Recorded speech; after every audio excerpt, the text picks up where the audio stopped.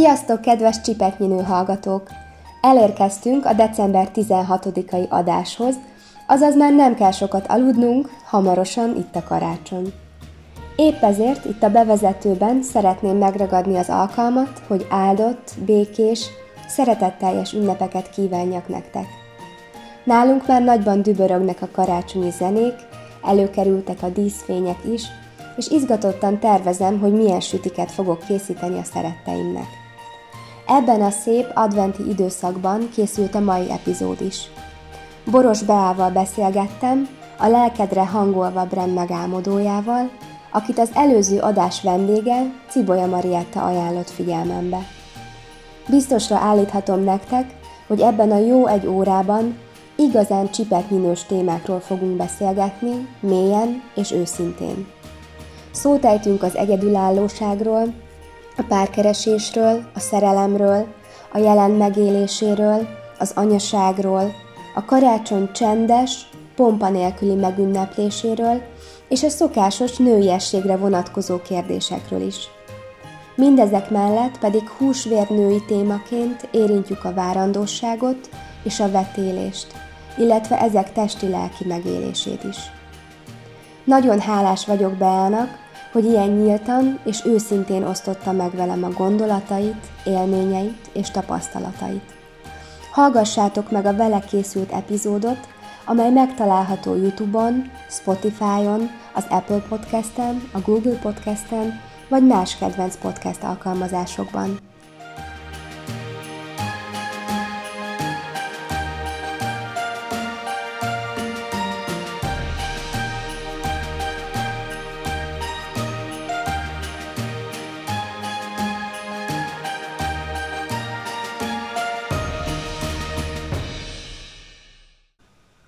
Szia, Bea! Köszöntelek téged a Csipetnyinő podcastben. Szia!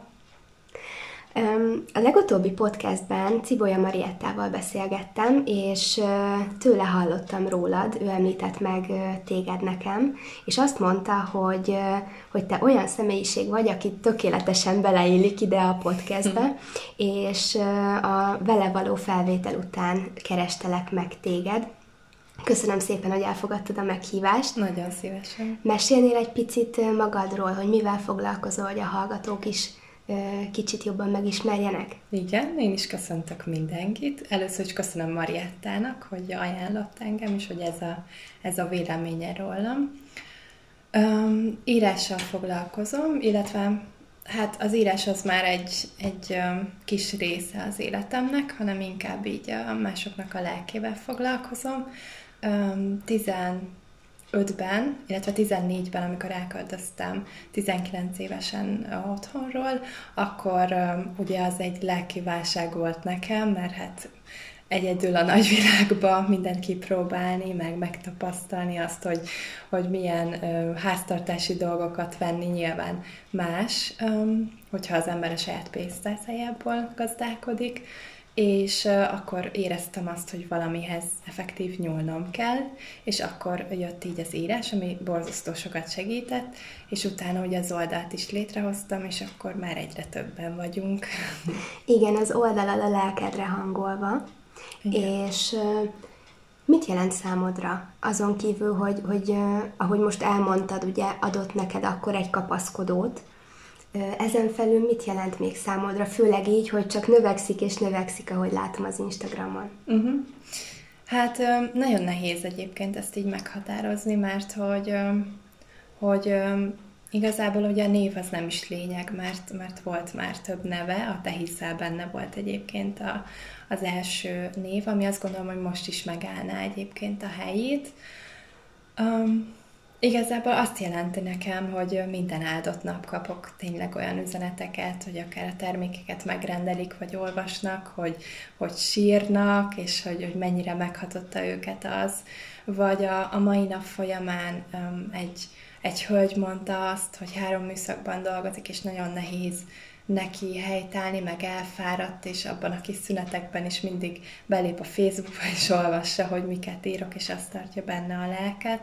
Úgyhogy igazából olyan, minthogyha ilyen háttérmunkás lennék, vagy egy kis angyalka, aki az embereknek az életébe szint visz, meg szeretetet, meg érzést, és nekem ez jelenti, mint egy nagy család.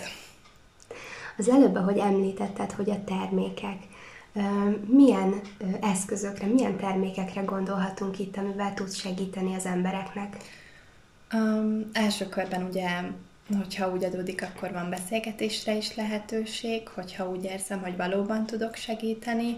A kártyacsomagot is megalkottam, ez egy 40 kártyából álló kártyacsomag. Olyan üzenetek vannak benne, amit úgy gondolok, hogy igazából nem is én írtam, hanem inkább közvetítették felém, és úgy született meg minden egyes gondolat. Ezeket lehet úgy használni, hogy mondjuk minden reggel húz az ember, vagy amikor egy kérdés előtt áll, akkor ugye kihúz egyet, és akkor látni fogja, hogy vagy egy utat mutathat, hogy merre kell neki mennie. Van egy füzet, ezt 2019-ben alkottam meg, de az már igazából most elérhető, de már szerintem holnap után már nem lesz, mert el fog fogyni. Az 80 oldalas, ott 33 gondolatom van benne, illetve ugye van minden második oldal vonalazva van, ezt azért tartottam fontosnak, mert ugye teremtésre is lehet akár használni, hogyha az ember ugye vizualizálja azt, amit szeretne, akkor ugye azt bele tudja írni, és akkor a füzet megmarad, és látni fogja, hogy honnan effektív hová jutott el, vagy ki tudjuk írni magunkból ugye azokat a gondolatokat, amik bennünk vannak, amit ugye én is kezdtem az elején, úgyhogy egy jó terápia is lehet. Most ebben az évben, 2020-ban egy másik füzetet csináltam, az meg egy ilyen mini könyv, 72 oldalas. Igazából az így tényleg egy mondatban, hogy mondanom kellene, akkor a lelkeket megérinteni született, mert azok az emberek, akik az útjukon haladnak, vagy azon szeretnének haladni, azoknak tökéletes ez. Illetve ugye a határidőnapló is volt, de azt igazából már novemberben elfogyott, úgyhogy abban is volt minden hónapra gondolat, meg megerősítések voltak benne. Úgyhogy jelen pillanatban ez van, de mindig kitalálok valamit. Láttam a határidőnaplóról is képet, Mariettánál is láttam. Igen, megajándékoztam vele, mert tényleg én is sokat kapok tőle. Igen, illetve láttam a kis üzenetkártyákat, hát a dizájn is eszméletlen szép rajta, és nagyon léleksimogató. Azt is te készíted, vagy valaki más is segít ebben neked? Hát úgy van, hogy eddig ugye 2 grafikus volt az életemben, akivel együtt dolgoztam, és attól függ, hogy éppen mennyi munkára volt szükségem, a határidőnaplót egy hölgy csinálta, de egyébként minden mást én szoktam nagyjából megtervezni, és akkor van egy fiú, aki így segít nekem azt nyomdai formába megalkotni, de nagyon szeretek ezekben a részekben is részt venni, tehát hogy imádom a grafikai munkákat is, amennyire ugye én értek hozzá, vagy amennyit meg tudok csinálni, de úgy érzem, hogy pont ezért van effektív a termékeknek akkora értéke, mert tényleg benne vagyok, tehát nem az van, hogy csak úgy oda teszem, meg a kártyák mellé, vagy a határidőnapló mellé is levelet írok nekik, és akkor nem csak azt kapják, ami a csak az ugye macska körülben van, mert azt gondolom, hogy az is rengeteg érzést vagy gondolatot ad a másik félnek, hanem sokkal többet kapnak annál, amit éreznek. Tehát akkor mindenki kap egy ilyen kis személyre szabott pluszt is? Hát igen, de nem tudok egyesével mindenkinek írni, tehát hogy amikor így mindenkire gondolok, meg az adott termékre, hogy az éppen miről szól, akkor leülök, és akkor megírom azt a levelet, és akkor úgy kapja meg mindenki. De volt már olyan, hogy éppen olyan helyzetben voltam, hogy tényleg annyi időm volt, hogy mindenkire tudtam még több figyelmet fordítani, akkor mindenkinek írtam egyesével, tehát attól függ, hogy épp mit érzek, hogy mivel tudok a legtöbbet adni. Ahogy látom az Instagram oldaladat, ott Szoktál a párkapcsolatodról beszélni, és ott láthatjuk a férjedet is. És egy picit én még így visszaugranék így a házasság előtti, illetve a megismerkedés előtti időszakra, ami ugye az egyedülálló időszak, amikor az ember úgy egyrészt keresi önmagát, másrészt keresi a párját, és ez szerintem a nők életében, gondolom a férfiak életében is egy meghatározó időszak, de most ugye itt a Csipátnyi Nők keretein belül inkább a nőkre fókuszálunk. Szerinted hogyan lehet az egyedülálló időszakot hasznosan és jól megélni? Visszagondolva, ugye arra az időre, mert hogy, bár ezt korábban említettem neked, de hogy valamikor kapok ilyen üzeneteket is, hogy hát ők velük nem foglalkozok, mert hogy a házasságról írok, vagy a párkapcsolatról. Én azt mondom, hogy mindig az a fontos, hogy megéljük azt, ami most van. És lehet, hogy egyedül lenni olykor-olykor nem jó érzés, vagy fáj, vagy érezzük valakinek a hiányát, vagy valaminek a hiányát, de akkor is azt a hiányt is érdemes darabokra szedni, és megnézni azt, hogy miért, vagy mi hiányzik. Mert általában, hogyha valami hiányzik, akkor a saját magunknak nem adjuk meg, és ugye kívülről várjuk azt, hogy például ugye a szeretetnél, vagy a szerelemnél, hogy majd hiányzik nekünk az az érzés, hogy valakivel foglalkozzunk, vagy valakit szeressünk, vagy valakinek fontosak legyünk, és ilyenkor érdemes megnézni azt, hogy mi mennyire szeretjük önmagunkat, mi mennyire foglalkozunk önmagunkkal, nekünk mennyire fontos az, hogy egyáltalán a szívünkre hallgassunk. És ugye nekem a férjem Peti előtt elég sok ilyen 2-3 hónapos kapcsolatom volt, és azt vettem észre, hogy szinte mindegyiknél ugyanaz volt, tehát hogy jól megvoltunk, de ez a jól megvoltunk, ez kevés volt, és mindegyik azt mondta, hogy én vagyok az a nő, aki a legjobb lenne neki, de mindig ott volt a de, és éreztem, hogy valami nem oké, és abból kilépek mindig, hogyha valaminél azt érzem, hogy ott nem jó lenne. És akkor volt az, amikor már besokaltam, mert annyira szerettem volna én is valakit magam mellé, hogy leültem az ebédlőasztalhoz, és akkor leírtam azt, hogy az ABCD kapcsolatomnak miért lett vége. És akkor meg tudtam nézni azt, hogy valójában ugye ez belőlem indul ki, és nem szeretem önmagam, nem tudom elfogadni az adott érzéseimet, adott gondolataimat, és amikor ezt így felvázoltam, akkor már teljesen átment a fókuszom, és már nem kifelé figyeltem, hogy mikor jön valaki, hanem saját magammal, a lelkemmel foglalkoztam, elmentem egyedül moziba, sétálni, és nem az volt bennem, hogy Úristen, ki mit gondol, hanem hogy mennyire jó, hogy önmagammal lehetek. Úgyhogy én azt gondolom, hogy mindenki életében van olyan időszak, amikor egyedül van, vagy van olyan időszak, amikor valakivel van. De igazából valakivel is lehet magányos ugyanúgy az ember, meg ugye egyedül is ugyanez megesik.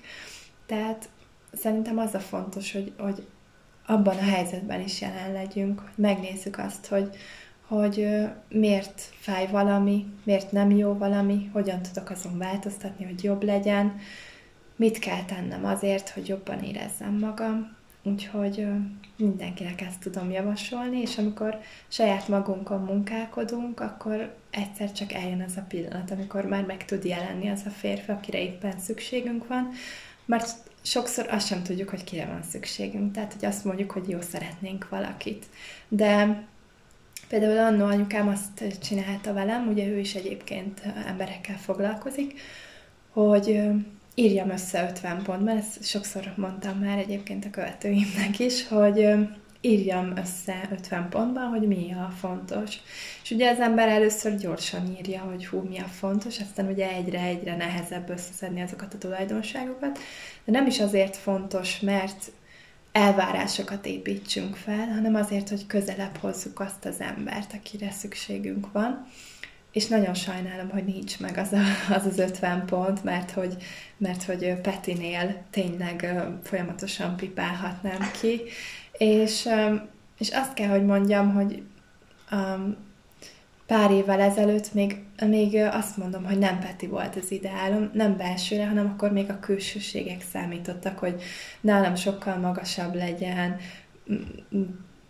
tehát olyan kívánságaim voltak, és aztán, ahogy telt az idő, és ahogy ugye egyre több mindent megtapasztaltam, akkor rájöttem, hogy a maga lényeg, ami bent van, nem pedig az, ami kint van, és imádom tetőtől talpig, mindenit imádom, és nagyon örülök, hogy eljutottam már akkor arra a pontra, hogy ne azt nézzem, hogy milyen van, vagy mit tud mutatni a külvilág felé, hanem azt, hogy mit tud adni önmagából, és ő milyen valójában. Most itt ránéztem a kérdéseimre, és nagyon sok kérdésre választ adtál. Egy picit visszatérünk még így az egyedülálló létre, meg konkrétan arra az időszakra, amikor ugye várjuk, hogy akkor eljöjjön az igazi, és akár hova megyünk, akkor így körbenézünk, hogy na, vajon itt lesz. Pont egy egyetemi csoporttársam egyszer mondta, hogy ő nagyon sokáig úgy közlekedett az egyetem folyosóin, hogy na, mi van, hogy hát ha most jön szembe a nagy ő, aki majd a férjem lesz. És amit mondtál, én is teljes mértékben most már egyet tudok érteni abban, hogy az első és legfontosabb az, hogy önmagunkkal harmóniába kerüljünk, és önmagunkat tudjuk szeretni, és akkor, hogyha szerintem elérünk erre az állapotra, vagy elérünk ehhez az állapothoz, akkor már nem lesz bennünk az a görcsös akarás, hogy nekem már pedig kell valaki, igen. És pont amikor ez így egységbe áll, akkor adunk teret, igen, annak az embernek, aki majd végül be tud lépni. Igen, mert nem az van, hogy már pedig én akarok valamit, és annó én is ugyanezt csináltam. Tehát, hogyha megláttam egy olyan férfit, akivel megláttam a potenciált, akkor már azonnal képes voltam levetíteni hónapokra, vagy akár évekre, hogy milyen jó lesz majd, ha összeköltözünk, meg együtt nyaralunk, mert ugye azelőtt nem adatott meg ez, nem tudtam milyen a szerelmeddel nyaralni, milyen elutazni más városba, mert aki volt, akivel 2 évig együtt voltam, ő vele nem nagyon utaztunk, tehát hogy nagyon szerettük egymást, de ezek a dolgok ugye kimaradtak, ami számomra egyébként nagyon fontos volt. És amikor ugye hiszed azt, hogy egyszer jön, amikor eljön az ideje, akkor, és tényleg hiszed, tehát nem az van, hogy jó, hiszem, de mikor jön már, hanem tényleg ott van az, hogy hiszed, akkor már nem az van, hogy kilépsz az utcán, és mindig nézed azt, hogy mikor jön az az ember, hanem egyszerűen kimész és mész, és hogyha jön valaki, akkor szívesen fogadod. És a férjemnél is ugyanez volt, hogy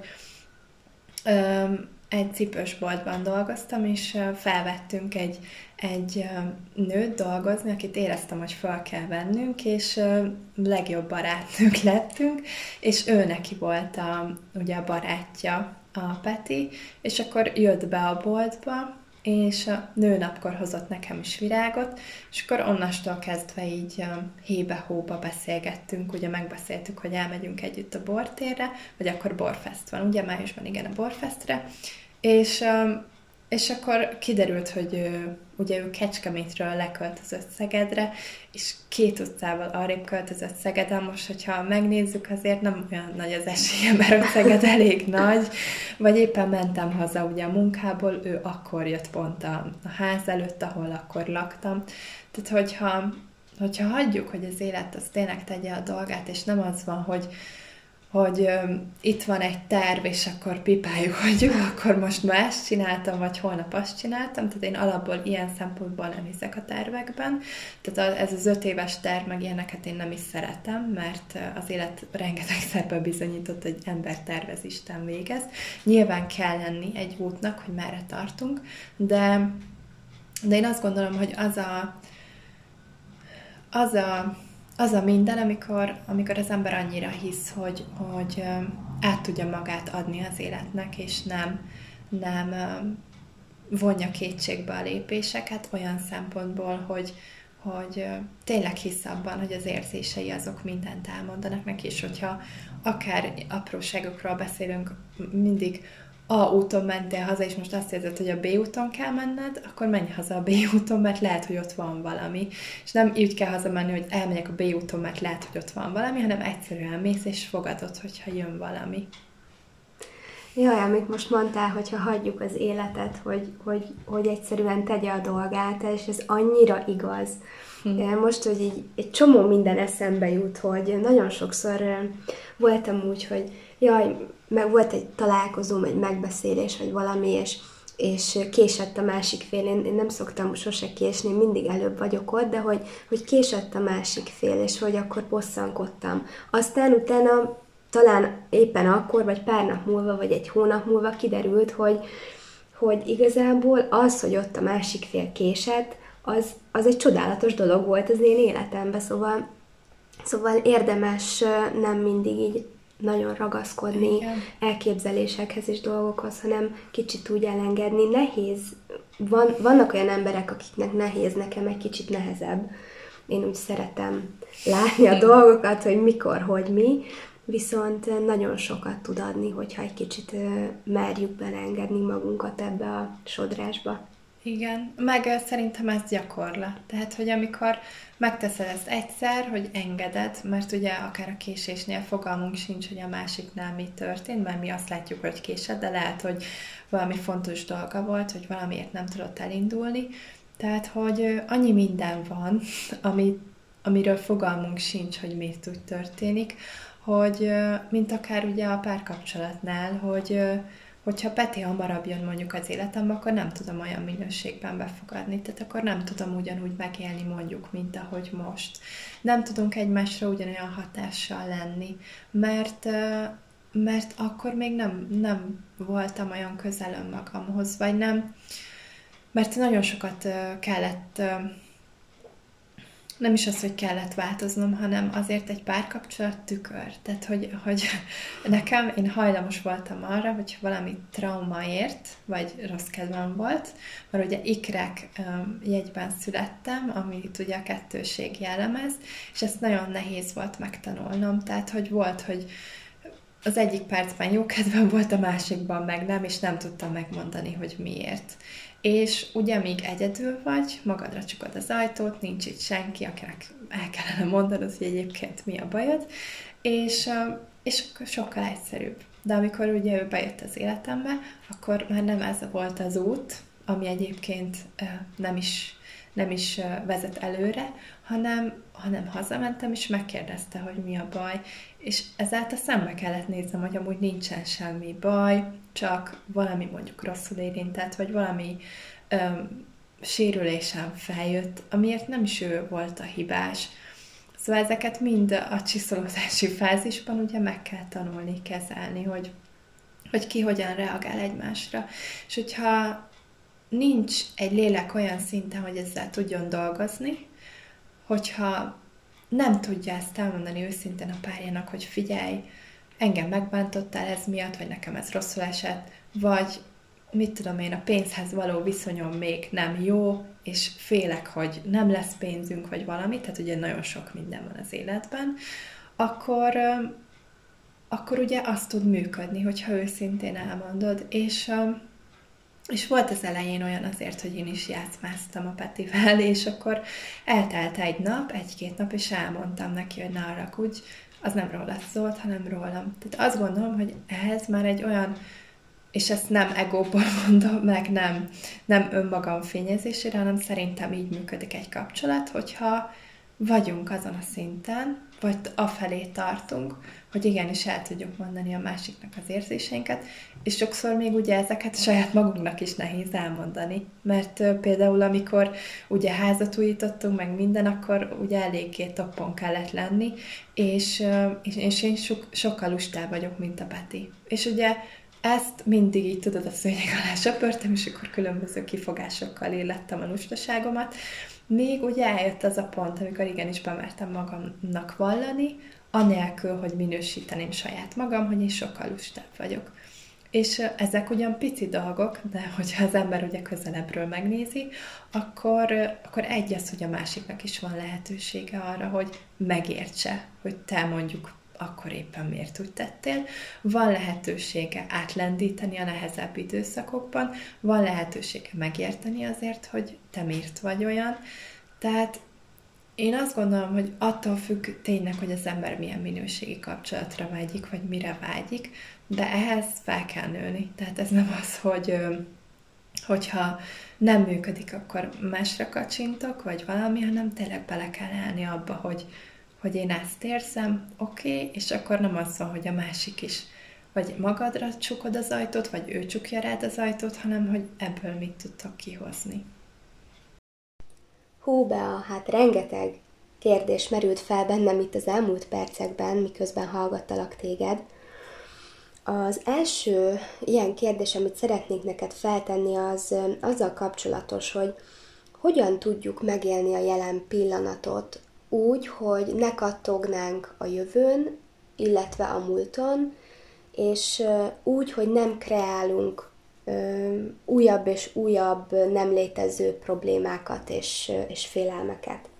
Azért kérdezem ezt tőled, mert én megéltem ezt a nem jelenben levést. Amikor én megismerkedtem a párommal, akkor nagyon könnyedén tudtam venni azt, hogy közöttünk alakul valami, illetve nagyon könnyedén és így lazán és boldogan tudtam belemenni a párkapcsolatunkba. Azt éreztem, hogy érzelmileg visszafogottabb vagyok, mert nagyon sok csalódás ért, és valahogy ez egy ilyen védekező mechanizmus volt. Aztán, ahogy telt múlt az idő, mi egyre jobban közelebb kerültünk egymáshoz, egyre több időt töltöttünk együtt, nyilván, ahogy ez természetesen ugye történik, és eljött egy pont, amikor úgy megéreztem azt, hogy ez nekem nagyon jó, nagyon szeretek ezzel az emberrel lenni, imádom a vele töltött időt, és egyszerűen jött egy pillanat, amikor én teljesen megijedtem, és elöntött a félelem attól, hogy mi lesz akkor, hogyha ez így szertefoszlik. És ott voltak a gyönyörű napjaink és pillanataink, és nem tudtam benne lenni, hanem folyamatosan kattogott az agyam azon, hogy mit tehetnék én jobban, mi lehetne az, amit én még hozzátehetnék, hogy ez a dolog ez jól működjön tovább, és egyszerűen nem tudtam megélni ezt a jelent. Most nagyon körmondatokban mondtam ezt el, viszont ez lenne a kérdésem, hogy van-e valami tipped arra, hogy ott tudjunk lenni, és teljesen át tudjuk élni az adott pillanatot, anélkül, hogy bármerre elvinnének minket a gondolataink. Így még reflektálva ugye a mondani valóra, amit te mondtál az előbb, nekünk a kapcsolatunk egyébként úgy indult, hogy mind a mellett, hogy nagyon jó volt mellette, és úgy éreztem, hogy így vonz, mint a mágnes. Nekem is jött ez a pánik, hogy annyit szenvedtem már, és hogy annyiszor fájt, és mi van, ha megint fáj. Na, tökéletesen ezt. Igen, és ő átment a tesztem, vagy bírta ezt, mert együtt voltunk futni, és pont ez még nagyon az elején volt, és pont egy ilyen helyzetben voltam, vagy ilyen érzések tömkelegében, amit ugye te is mondtál, és kifakadtam neki, és mondtam neki, hogy nem is értem, hogy miért van velem, vagy hogy miért engem választ, vagy hogy egy kész csőttömeg vagyok. Ugye azt se tudtam, hogy akkor mi lesz, mert pont felmondtam a munkahelyemen, akkor még nem tudtam, hogy az egyetemre fölvesznek, tehát hogy ilyen üresbe voltam, és így nem tudtam, hogy mi lesz, és ugye akkor még sokkal nehezebben tudtam bízni. És ugye így szépen magam ellen mondtam neki mindent, és ő ott maradt velem ugyanúgy, és magamért maradt ott, és nem bántott ezért, hanem olyan volt, mintha ő így belül nevetett volna, És úgy emlékszek, hogy szerintem ott is mondott ilyet, hogy milyen hülyeségeket beszélek, és hogy inkább menjünk haza, vagy nem is tudom már, hogy volt. Ő lehet, hogy jobban el tudja mondani ezt a részét, hogy ő erre mit mondott. De én azt gondolom, hogy ez rendjén van. Tehát, hogy alapból, tehát hogyha valakivel összejössz, akkor vannak könnyebb és vannak nehezebb napok. Akkor, még mondjuk 18-9 évesen azt gondoltam, hogy ennél rosszabb, effektív rosszabb, mert a rossz szót alapból nem szeretem használni, de ami nagyon fájt, annál rosszabb nem történhet.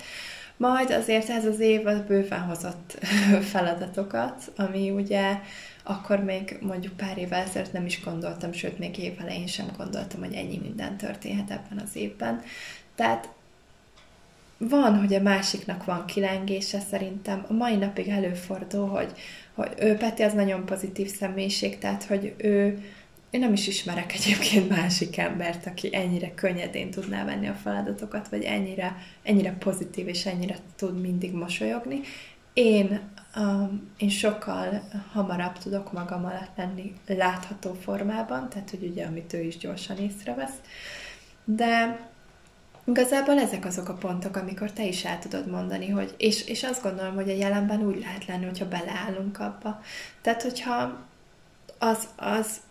tehát az nem azt jelenti, hogy mindig a szépre gondolunk, és mindig a jóra, és pozitív gondolatok, és másra nem gondolhatunk, mert akkor nem tudjuk meggyógyítani a szívünket. A szívünket úgy tudjuk meggyógyítani, hogyha hajlandóak vagyunk megnézni a múlt sérüléseit. Mondjuk a múltba kihasználtak, vagy csúnyán bántak veled, vagy megcsaltak, vagy nem értékelték a munkádat, nem értékeltek téged, nem tettek mondjuk bele semmit a kapcsolatba, te mindent beletettél, de a másik az semmit.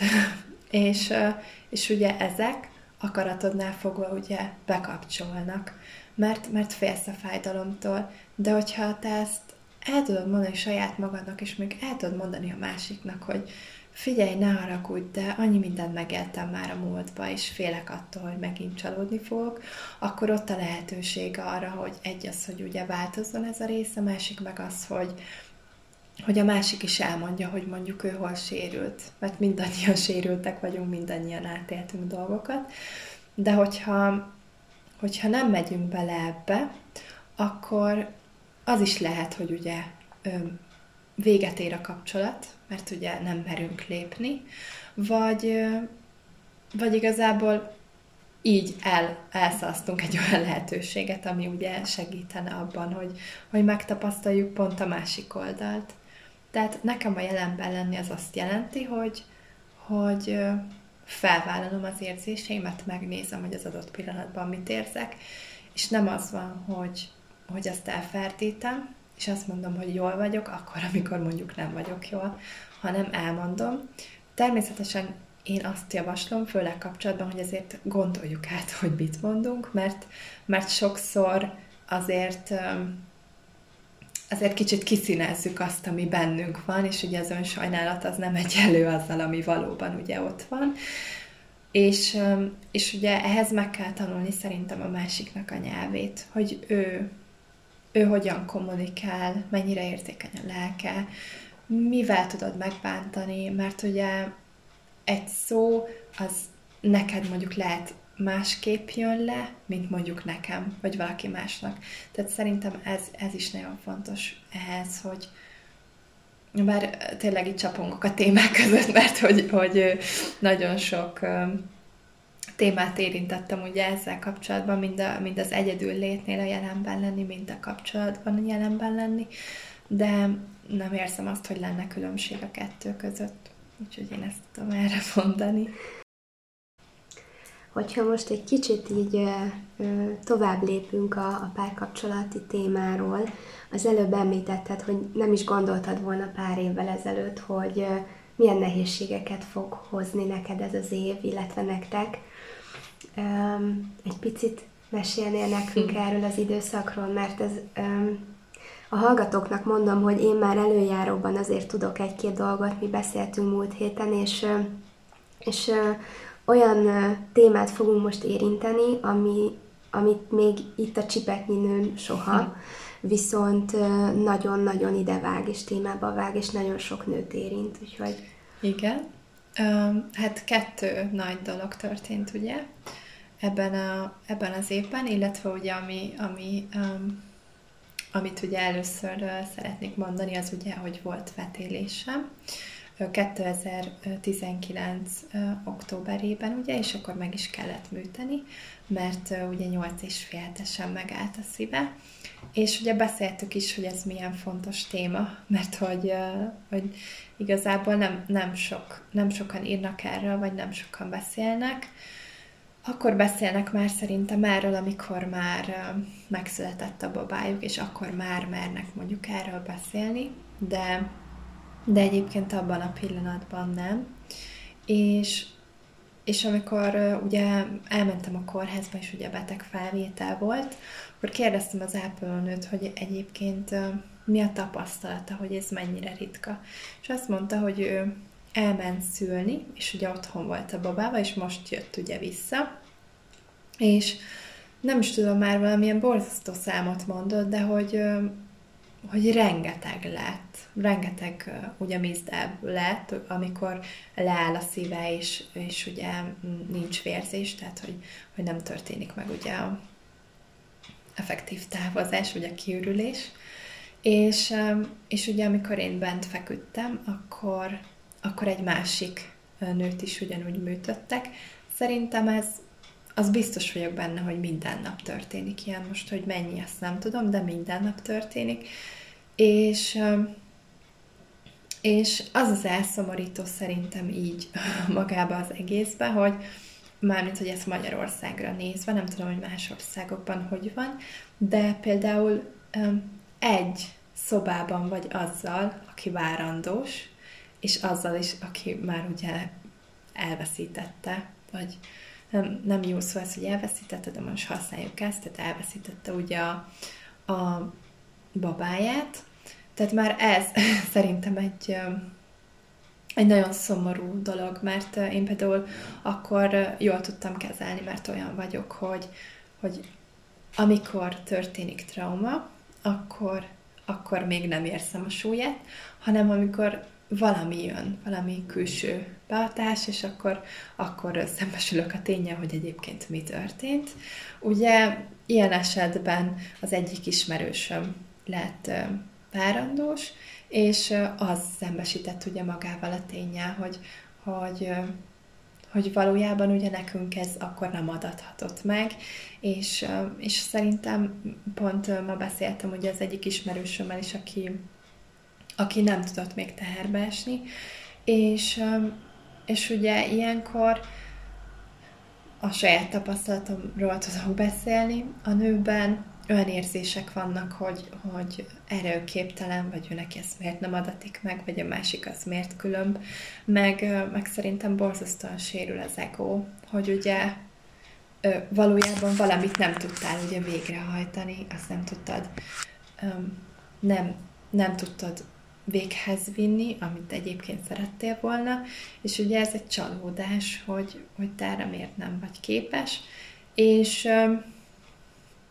és ugye amikor voltam több orvosnál, hogy megvizsgáljon, hogy biztos, vagy úgy van-e, ahogy mondják ugye a klinikán, és például ugye ezt neked is mondtam, hogy volt egy orvos, aki azt mondta, hogy egy vetélés az nem vetélés, és azt gondolom, hogy egy az, hogy egy férfi nyilván honnan tudná, hogy milyen ezt átélni, de én azt gondolom, hogy ennek egyre nagyobb jelentősége van, egyre nagyobb, vagy egyre több teret kellene ennek adni, mert azzal, hogy mondjuk én is beszéltem az oldalamon, akkor nagyon sokan írtak, hogy ők is átestek ezen, meg ugye különböző történeteket mondtak el, hogy ők mit éltek meg, vagy hogy élték át, és szerintem ilyenkor is borzasztó fontos az, hogy az ember tudjon kihez fordulni, ha úgy érzed, mert ugye van, aki ezt nem tudja egyedül feldolgozni, vagy valaki beleroskad ugye ebbe, nem tudja elfogadni, hogy ez történt. Azóta már volt 3 vetélésem, 2 biztosan, az egyiket én sejtem, hogy az volt. Az elsőt leszámítva, ami a műtét. Ebben az évben volt 3, tehát hogy az már 4. Igen, már 2019-ben volt 1, igen. Akkor megműtöttek, és ebben az évben volt még 3, de úgy, hogy tehát, hogy akkor orvos nem bizonyította, viszont ugye pozitív volt a tesztem, és akkor minél jobban el akartam húzni, hogy minél később menjek el az orvoshoz, mert az első alkalommal azért voltak elég mély megtapasztalásaim, vagy mély fájdalmaim, ami által ugye, mint az ember, akár a fogorvoshoz megy, van valami rossz traumája, akkor nem szívesen megy oda, és így el akartam húzni ezt az időszakot, és akkor már ugye véreztem, és akkor úgy mentem már el, effektív, hogy kiürültem akkor, hála jó Isten, nekem kellett műteni, de tényleg azt mondom, hogy erről beszélni kell, tehát hogy attól, mert ez végbe megy egy nőnél, az nem azt jelenti, hogy ő képtelen arra, hogy mondjuk kihordjon egy babát, vagy az, hogy anyává váljon, hanem biztos, tehát magamból adódóan, hogyha 2019-ben ugye végbe ment volna ez a terhesség, akkor érzem azt, hogy, vagy most így visszagondolva, és egyébként akkor meg is éreztem, hogy valami baj lesz, de hogy erre fel kell nőni. Tehát, hogy lehet gyereket nevelni így, lehet gyereket nevelni úgy. Tehát nekem az nagyon fontos, hogy a 9 hónapot ne úgy vigyem végig, hogy félek, hogy nem tudok befelé figyelni, hogy nem tudok a babára figyelni, hogy nem tudok megtenni mindent önmagunkért, meg egymásért, hanem rohannom kell mindenfele, vagy mindig van valami bajom, vagy nem tudok elcsendesedni, hanem nekem tényleg ez volt a fontos, és azt gondolom, hogy erre meg kell érni. Mert nekem az is nagyon fontos, hogy megadott időben meditációs zenét berakjak, és akkor hozzászokjon már ugye magzati korban is, és majd úgy szülessen meg, hogy akkor ismeri ezt a zenét, és tudja. És folyamatosan olvasok is olyan nőktől, akik másként kezelik ugye a várandóságot, mint a hétköznapi világ, tehát hogy tényleg azt megélik a maga valójában, nehézségeivel is együtt, úgyhogy attól, mert ez megtörténik, ezt nem is azt mondom, hogy kudarcként kell kezelni, mert ez, hogy kell, tehát, hogy az ember valahogy érez, és ez vagy nem az, hogy kell, nem kell, hanem elfogadod, hogy akkor azt érzed, de szerintem tényleg nagyon fontos megnézni, hogy miért történik az, mert semmi nem történik véletlenül. Tehát ezt önmagunkkal kell megbeszélni, hogy én tudom, hogy akkor még éretlen voltam rá, tehát nem tudtam volna tényleg olyan minőségben megélni ezt.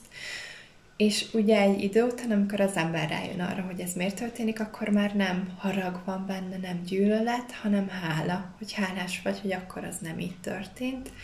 És megteremted a lehetőséget, megteremted a testedben is azt a közeget, meg a lelkedben is azt a közeget, ahová már be tud jönni az a lélek, aki le szeretne születni hozzád. Úgyhogy mindenkit arra buzdítok, aki átesett ilyenen, hogy ne féljen erről beszélni, és attól, mert átélte ezt, attól ő nem kevesebb, és nem is több.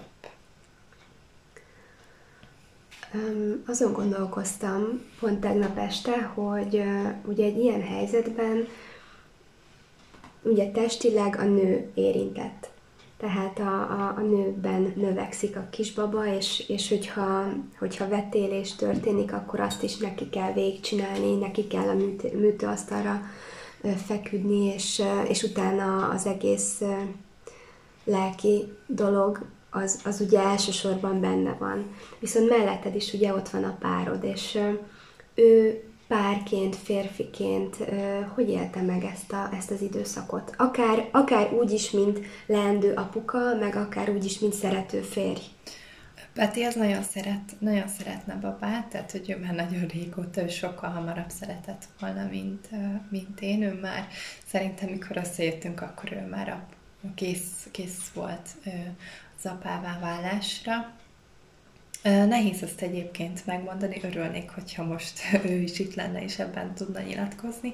Azért, mert ugye amikor megműtöttek, akkor ő végig ott volt velem. Tehát az utolsó pillanatig, ugye szerencsére akkor bent tudott velem lenni a kórházba, záráskor, nem is tudom, 7-kor vagy 8-kor kell elhagyni a kórházat, tehát ő addig reggeltől bent volt velem, és másnap reggel jött anyukámmal együtt, úgyhogy végig velem voltak igazából a kórházba. Peti azt tud egyébként az érzéseiről beszélni, de ezt belül élte meg, tehát hogy én nem láttam rajta azt, hogy ez annyira megviselte volna. És utána ugye erről beszéltünk is, és mondta, hogy egyébként őt is borzasztóan megviselte, és az anyukájával beszélgettem erről, mert az anyukája is átesett ilyenen, és mondta, hogy ne gondoljam azt, hogy a Petit nem viseli meg, mert hogy ugye a Peti apukája ebben az évben ő is elment, és az anyukája mondta, hogy ugye a Peti apukáját is borzasztóan megviselte, hogy ez az anyukája, vagy illetve most, hogy így ilyen belebonyolódtunk ebbe a sok, vagy lehet, hogy nem lehet követni, de hogy a Petinek a tesója ugye a 9. hónapban pont, amikor az anyukája ugye megszülte, már halottan szülte a tesóját, igen, és ugye akkor a Petinek vagy a Petinek az apukáját is borzasztóan megviselte, és ugye utána, hogy nem ez volt az egyedüli eset, hanem ugye többször volt vetélésem, és emlékszek, hogy az elején még tudod, így azon gondolkozik az ember, hogy hogyan lepje meg a párját, hogy hogyan tálald ezt, hogy kismama lett, és akkor, hogy örüljön. Vagy nem az, hogy örüljön, hanem hogy tudját, jó, hogy örül.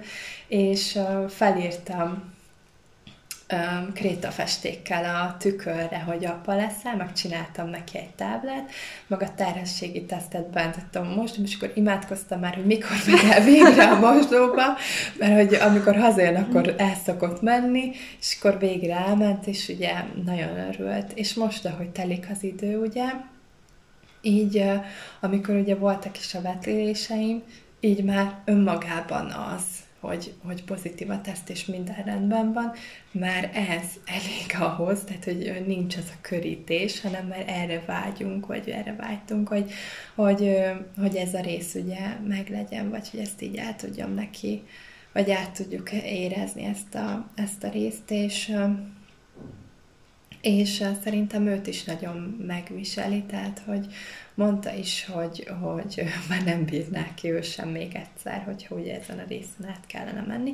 Nyilván a nő meg a férfi, tehát ugye a lélek az nagyon sok mindent kibír. Hányszor mondjuk azt, hogy ugye ezt már nem bírjuk ki, aztán jön még egy, és akkor kibírjuk, de egyébként tényleg le a kalappal előtte, hogy ő hogy meg tudja ezt a részét élni. Tehát amikor ugye először lettem várandós, akkor is feküdhettem annyit, amennyit akartam. Hozott mindent, amit kértem. Tehát nem az volt, hogy miért nem csinálod ezt, vagy miért nem csinálod azt, hanem ha mondta is, hogyha éjfélkor eszembe jut valami, akkor hozzá, és akkor csinál palacsintát, hogy mind valami. Igen, tényleg, tehát, hogy mindent maximálisan oda tesz, és nincs benne úgy elvárás, hogy valami. Én nagyon örülök, hogy egyébként ő tud beszélni az érzéseiről, tehát szerintem ez egy kincs, tehát az anyukájának is nagyon hálás vagyok, meg ő egyébként oroszlán jegy, nem tudom, hogy volt-e szerencséd oroszlánnal. Most van szerencsém. De hogy ők csupa szívek, meg humoristák, meg babusgatni kell, meg szeretgetni, tehát hogy ugye fényezni. És hogyha ezt megadod nekik, akkor ők madarat lehet velük fogatni tényleg, mert szárnyalnak. És a Petin is ezt látom, hogy igazából hogyha kimutatom felé a szeretetemet, meg foglalkozok vele, törődök vele, akkor ő mindent megkap. Tehát, hogy neki ez a minden. Úgyhogy én azt gondolom, hogy ő már felnőtt erre a feladatra, és neki a család az első, tehát ő mindent megtenne.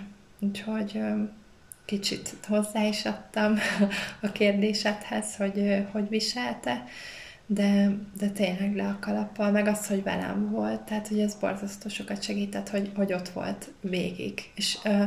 És egyébként a másik részt is megéltem, már amennyire meg tudtam élni, mert anyukámnak nagyon sok abortusza volt, és például apukám az nem is ment vele. Tehát, hogy elment anya, és akkor ennyi volt. Ugye gyerekként akkor olyan sokat nem tudtam, mert hogy azért nyilván anya nem mondott el mindent, de ezt a részét is megéltem, és ég és föld a kettő között, és szerintem nagyon sok nő van ezzel, hogy akár vetélése, vagy valamiért ugye abortuszra megy, akkor ugye a férfi az igazából szerintem nagyon nehéz nekik felfogni azt, hogy mi történik, mert nem ő bennük megy végbe a változás, tehát hogy nem ő érzékeli azt, hogy nagyon sokat kell pisilnie, hogy éppen mondjuk hány, hogyha valaki olyan hány ingere van, nem esik jól semmi, síra semmi, tehát hogy ugye nem ő éli meg ezeket a dolgokat, és ők ugye látják rajtunk, hogy mi van, de nem tudják szerintem úgy a sajátjuknak érezni ezt, mert nem tudják, hogy ez milyen valójában, és szerintem, vagyis biztos vagyok benne, hogy nagyon sok férfi ezt félváról veszi, és nincs ott a párja vagy a társa mellett, hanem jó megtörtént, és ennyi volt. De sajnos. Hát igen, sok ilyenről lehet hallani, viszont azt meg olyan jó volt hallani, hogy nálatok ez az egység, ez megvan. Igen. És lehet, hogyha most hallgatják, hát férfiak, lehet, hogy férfiak is hallgatnak minket, viszont hogyha nők hallgatnak minket, és mondjuk benne vannak egy olyan párkapcsolatban, ahol nem tudják megkapni ezt az egység élményt a párjukkal, akkor lehet, hogy érdemes elgondolkozni azon, hogy biztos, hogy jó úton vannak-e, és hogy biztos, hogy jó-e nekik az, amiben benne vannak. Igen, ez nagyon, nagyon nehéz amúgy szerintem, mert oké, hogy azt mondjuk, hogy válassza az ember azt, ugye, aki mellett tényleg önmaga tud lenni, vagy meg tudja élni azt, amire igazából vágyik, de én látom a közvetlen környezetemben, hogy azért az élet az nem teljesen ilyen, tehát hogy akinek szerencséje van, annak már fiatal korában ott van egy olyan ember, aki mondjuk utat mutat neki, és szóljon, hogy mondjuk valami hülyeségbe ne menjen bele. De ahogy ugye telik az idő, és mondjuk valaki egy olyan kapcsolatba megy bele, ahova nem kellene belemenni, akkor ugye egyre nehezebb onnan elmenni. Most nyilván szerencsére soha nem volt ilyen megtapasztalásom, de tudom nagyon jó, hogy valaki mondjuk azért nem váll el, mert mondjuk a férje az zsarolná őt, vagy komolyabb következményei lennének. Szóval annyira nehéz ezt a témát tényleg így boncolgatni, vagy így ámblok valami tanácsot adni, mert hogy szerintem minden egyes kapcsolat ugye más jellegű, és más a háttér, vagy más a környezet. Szóval nekem nagyon nagy szerencsém volt, mert anyukám ugye ő is a spiritualitással foglalkozik, ha nevezhetjük így, és ugye már fiatal koromban így erre nevelt, vagy ezt az énemet hozta ki magam, vagy belőlem inkább úgy mondanám. És ugye ezáltal 25 éves vagyok, de sokkal bölcsebb sokszor, mint mondjuk egy 40 éves, vagy egy 50 éves, vagy 60-70 éves, tehát hogy az egy hatalmas kincs szerintem az ember életébe, hogyha minél fiatalabb korodba kapsz a kezedbe egy olyan lehetőséget, ami által sokkal gyorsabban tudsz dönteni afelől, hogy hol van helyed, és hol nincs helyed. Úgyhogy igen, egyébként ez lenne nekem is a mondatom, amit te is mondtál, hogy mindenki gondolkozzon el, hogy jó-e az, amiben benne van. Már csak azért is, mert hogyha benne vagyunk egy olyan kapcsolatban, ami elmegy, akkor ugye nincsen lehetőségünk arra sem, hogy átéljük azt, ami sokkal jobb. Vagy sokkal magasabb szintekre tud tényleg emelni, és akivel azt a minőséget tudjuk megélni, amire a kapcsolat valójában elrendeltetett, amire a szerelem is hivatott, vagy a szeretet is hivatott.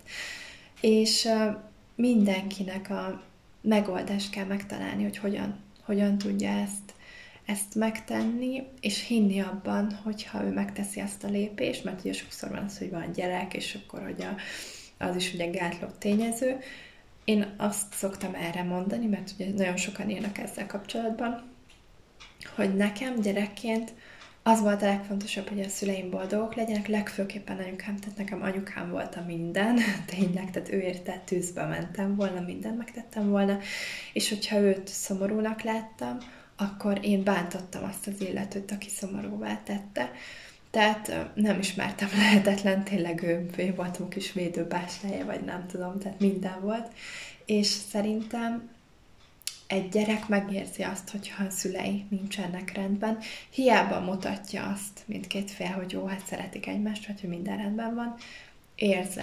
Érzed azt, hogy ez így nem oké, és hülyeség lenne szerintem. Legalábbis én azt mondom most, hogy hülyeség lenne mondjuk egy olyan kapcsolatba beleragadni a gyerekek miatt, mert a gyerekeknek is az a legfontosabb, hogy a szüleik boldogok legyenek.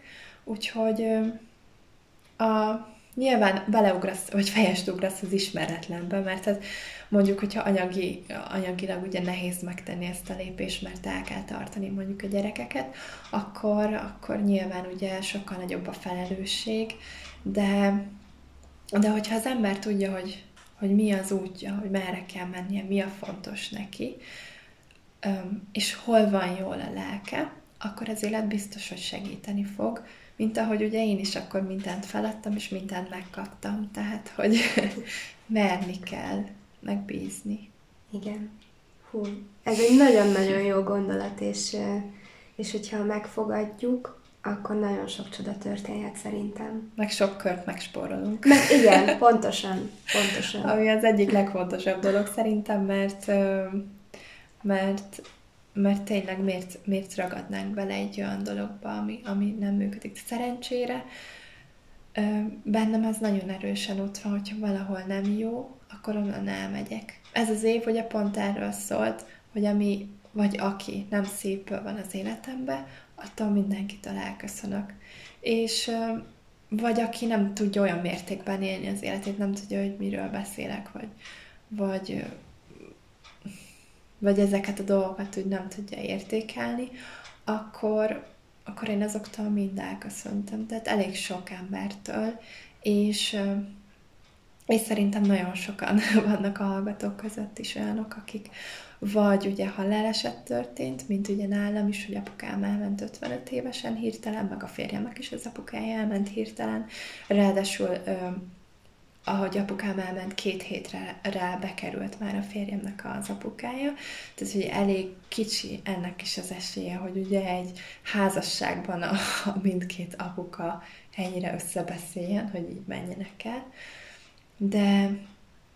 De szerintem nekem az a tapasztalatom, hogy rengeteg mindenkinek erről szólt az év, hogy kipucolták maguk körül azokat az embereket, akik nem odavalóak, és ez az elején nehéz szerintem, mert ugye ott van a hiány, amit úgy élünk meg, hogy hiány, mert mondjuk valaki ott volt, akit fel tudta hívni azért, hogy elmenjél valahova, mert éppen unatkozol, de minőségileg nem tudtatok beszélgetni, de utána rájössz, hogy valójában ugye pont azok az emberek, akikről úgy érzed, hogy nem szeretetből vannak ott, ők azok, akik meggátolják a felemelkedésedet, vagy azt, hogy jól legyél önmagaddal, vagy még magasabbra tudj szárnyalni. Úgyhogy hát izgalmas évünk volt, egyébként már itt lassan el is búcsúztatjuk, ami szerintem nem is baj, hogy most egy új év következik, de mindig ez a fontos, hogy tényleg a szívünkre hallgassunk, és sokszor lehet, hogy ilyen abszurd gondolatok jutnak az eszünkbe, vagy álmok, vagy vágyak, hogy gyerekkorodban mondjuk mi szerettél volna lenni, és akkor a szőnyeg alá söpörted, vagy valaki azt mondta, hogy ebből nem lehet megélni, azt ne csináld. De én azt gondolom, hogy vagy az is szokott lenni, hogy ugye egy szakmában már annyian vannak, mondjuk fodrász vagy műkörmös, és akkor nem tudnál megélni. De én tényleg azt érzem, és az a tapasztalatom, hogyha az ember rátalál a hivatására, és meg tudja élni azt tényleg a maga valójában, akkor ő egyedülálló lesz, tehát pótolhatatlan, és nem tudják leutánozni, mert pont azt teszi olyanná, ami a saját varázs ereje. És hogyha mindenki elfelé törekszik, hogy megtalálja a hivatását, és tényleg abban tudjon kiteljesedni, amire ő tényleg hivatott, és amit neki szánt az ég, akkor már teljesen más lenne ez a világ, és sokkal nagyobb békesség lenne, és sokkal nagyobb rend, ami azt gondolom, hogy afelé is tart egyébként kisebb-nagyobb sikerrel. Most, ahogy az előbb említetted, hogy hát hamarosan is búcsúztatjuk ezt az évet, ugye ez az adás december 16-án fog kijönni, tehát ott már csak egy hét lesz karácsonyig. Nagyon nehéz évetek volt. Ennek fényében ti hogyan készültök a karácsonyra, vagy hogyan élitek meg ezeket a napokat? Hát én mindig vártam a karácsonyt, 24 évig vártam a karácsonyt, de ugye ez az év már teljesen átírta ezt az egészet. Ugye én soha nem veszítettem el, így szerettem azt, hogy ennyire közel állt volna a szívemhez. Ezáltal ugye nekem ez egy teljesen új terep, és még gyakorolnom kell. És ugye nekem mindig fontos volt egyébként a háznak a díszítése, főleg az, hogy végre a saját otthonunkban lakunk, és ez az első karácsony ott, hogy ott lehetünk a gyönyörűen felújított nappaliba, ahova ugye a karácsonyfát egyébként szántuk, de az az igazság, hogy most azt érzem, és pont mondtam is a Petinek, hogy nem megharagudna, hogyha nem lenne karácsonyfánk,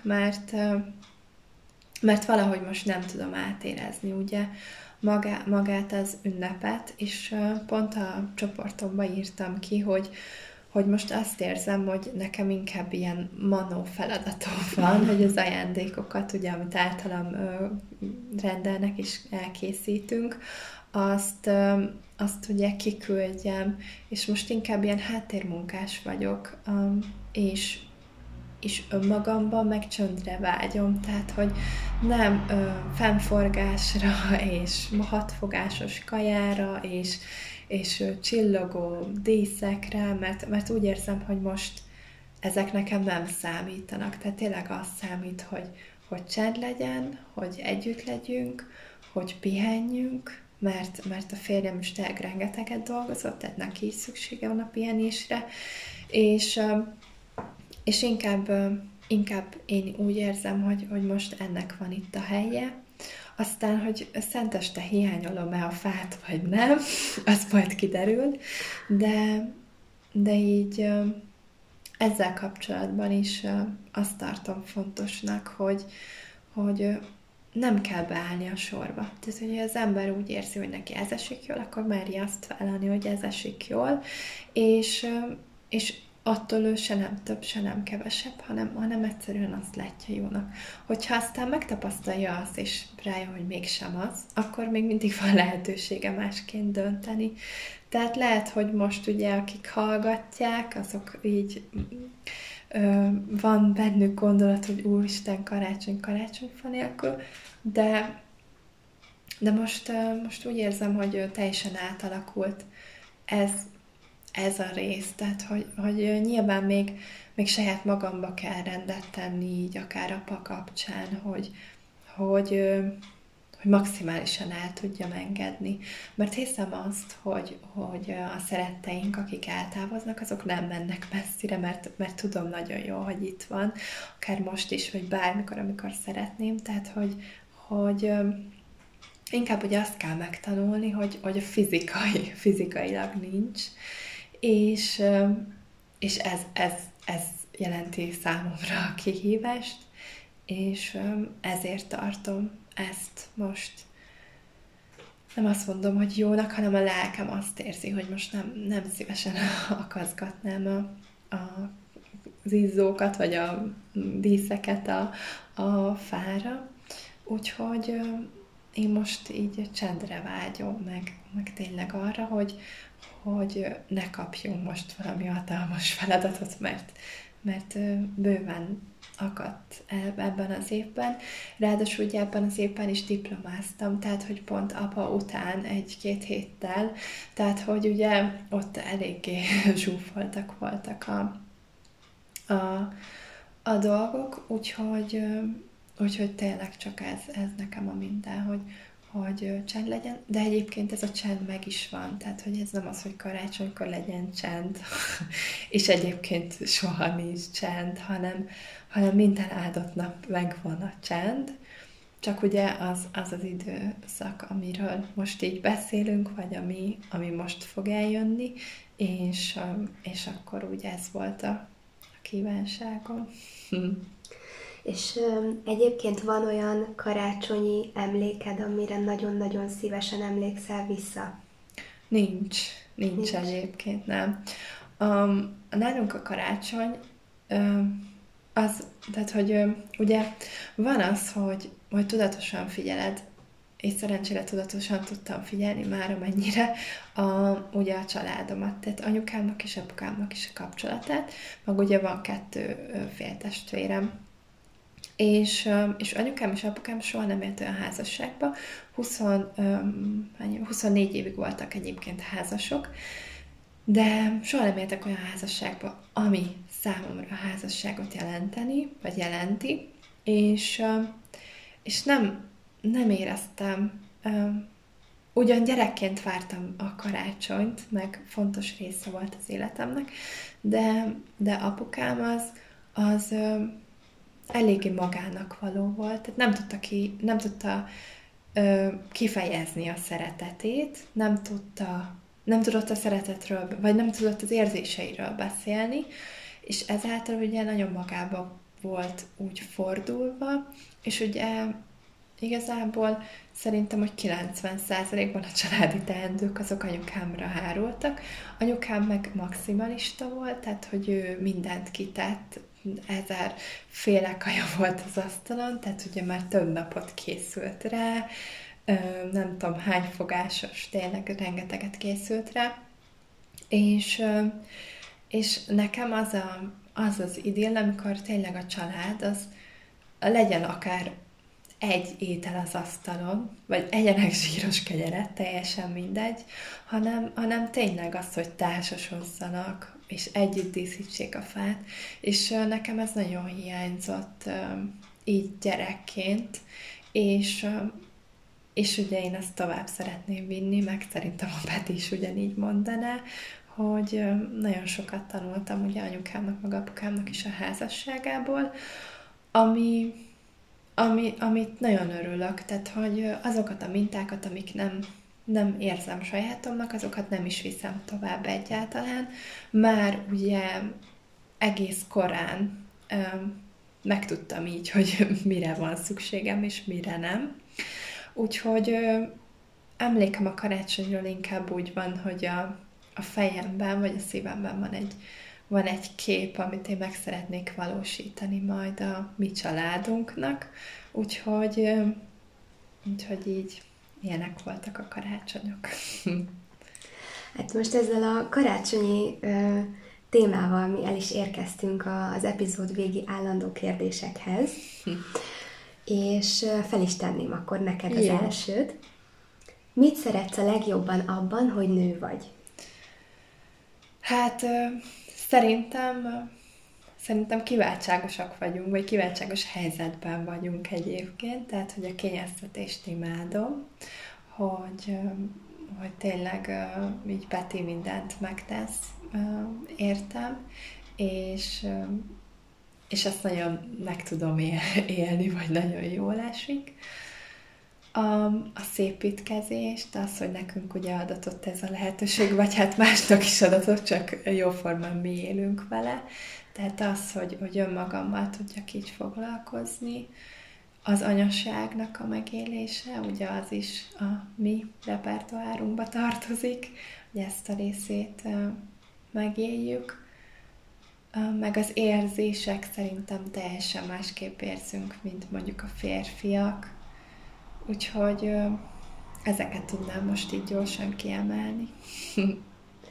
A következő kérdésem hozzád az lenne, hogy milyen szépségápolási rutint vagy termékeket használsz a mindennapokban? Nem vagyok egy nagy ilyen pepecselős, tehát én azt szeretem, hogyha 5 perc alatt jól nézek ki, tehát nem szeretek órákig sminkálni, vagy valami. Nagyon keveset is szoktam sminkálni magam.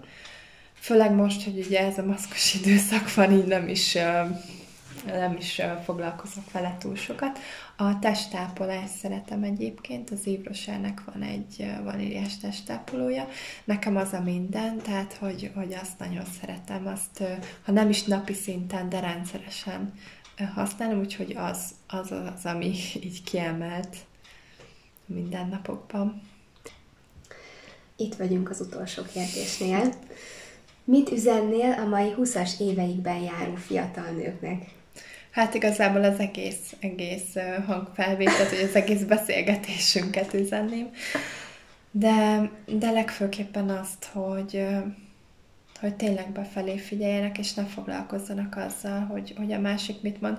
Ez is klisének tűnik ugye az, hogy ne foglalkozzanak azzal, mert hogy ez nem így működik, tehát hogy nem az van, hogy majd most kijelentem, hogy nem foglalkozok a másikkal, hanem lejjék meg önmagukban azt az önbizalmat, azt a saját erejüket, ami által sokkal hamarabb túl tudnak lépni a mások gondolatain, vagy a külvilágban ért negatív tapasztalatoktól, és hogyha befelé figyelnek, akkor ugye egy az, amit mondtunk, hogy sokkal több felesleges körtől megkímélik magukat, meg igazából ugye saját magunkkal vagyunk a nap 24 órájában, és hogyha mi saját magunkkal nem vagyunk jóba, hogyha mi saját magunkat nem ismerjük, akkor hogyan várhatjuk el azt, hogy a másik ismerjen minket, és azt gondolom, hogy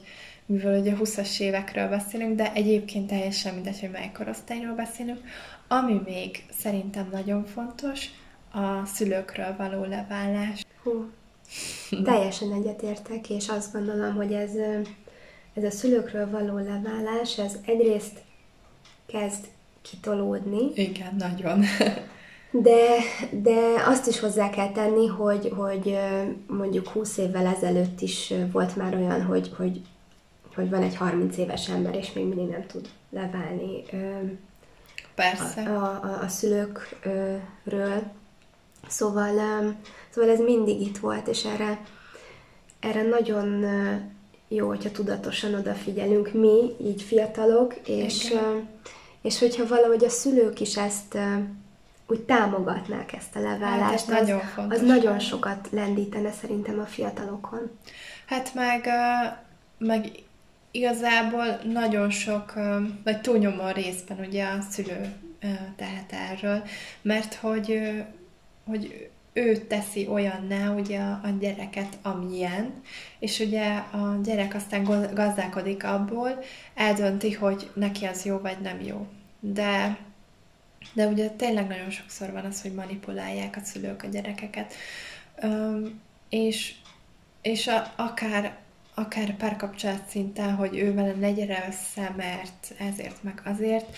Nekem abban nagyon nagy szerencsém volt tényleg, mert anyukám, meg apukám sem határozta meg soha, hogy mit tegyek és mit nem tegyek, hanem elfogadták, hogy én azt tettem, mint hogy ugye 19 évesen elköltöztem otthonról. Én úgy költöztem el otthonról, hogy nem kaptam tőlük egy forintot se. Ugye az elején még, ahogy beiratkoztam a suliba, abba segítettek, de utána, tehát a következő hónapban, én ugye már akkor dolgoztam diákként a Tesco-ban, meg már 15 éves korom óta is, tehát akkor már effektív anyagilag ugye nem segítettek nekem. És ez sokszor nem volt könnyű, mert haragudtam rájuk, és nem értettem, hogy amikor nem volt, akkor miért nem adnak. És valamit még a mai napig egyébként nem tudok megérteni, mert én másképp csináltam volna, de én azt gondolom, hogy nyilván mindegyik szülő egyébként a legjobb tudása szerint cselekszik, tehát gondolom, hogy már ők is évekkel ezelőtt ugye ezt tapasztalt, vagy generációra szállt mondjuk egy adott minta, amit ők is tovább visznek, és sokszor ezt mi saját magunk nem ismerjük fel, hogy manipuláljuk mondjuk a másikat, mert annyira megszokott, és annyira bevált mondjuk, vagy annyira mindennapjaink része, hogy ezt nem vesszük észre, hogy ez történik. Tehát valamikor már külső segítségre van egyébként tényleg szükség, hogy észrevegyük azt,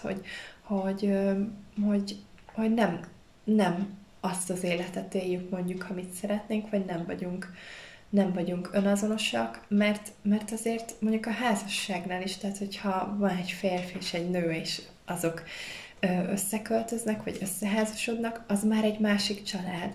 Most van olyan anyós, vagy mondjuk após, szerencsére tényleg ilyenben nem volt részem, csak látom, hogy manipulálja mondjuk a férfit vagy a nőt, hogy menjen haza, vagy hogy a sajátja maradjon. Tehát, hogy ő nem akar osztozni, hanem hogy ő az a saját gyereke, vagy valami.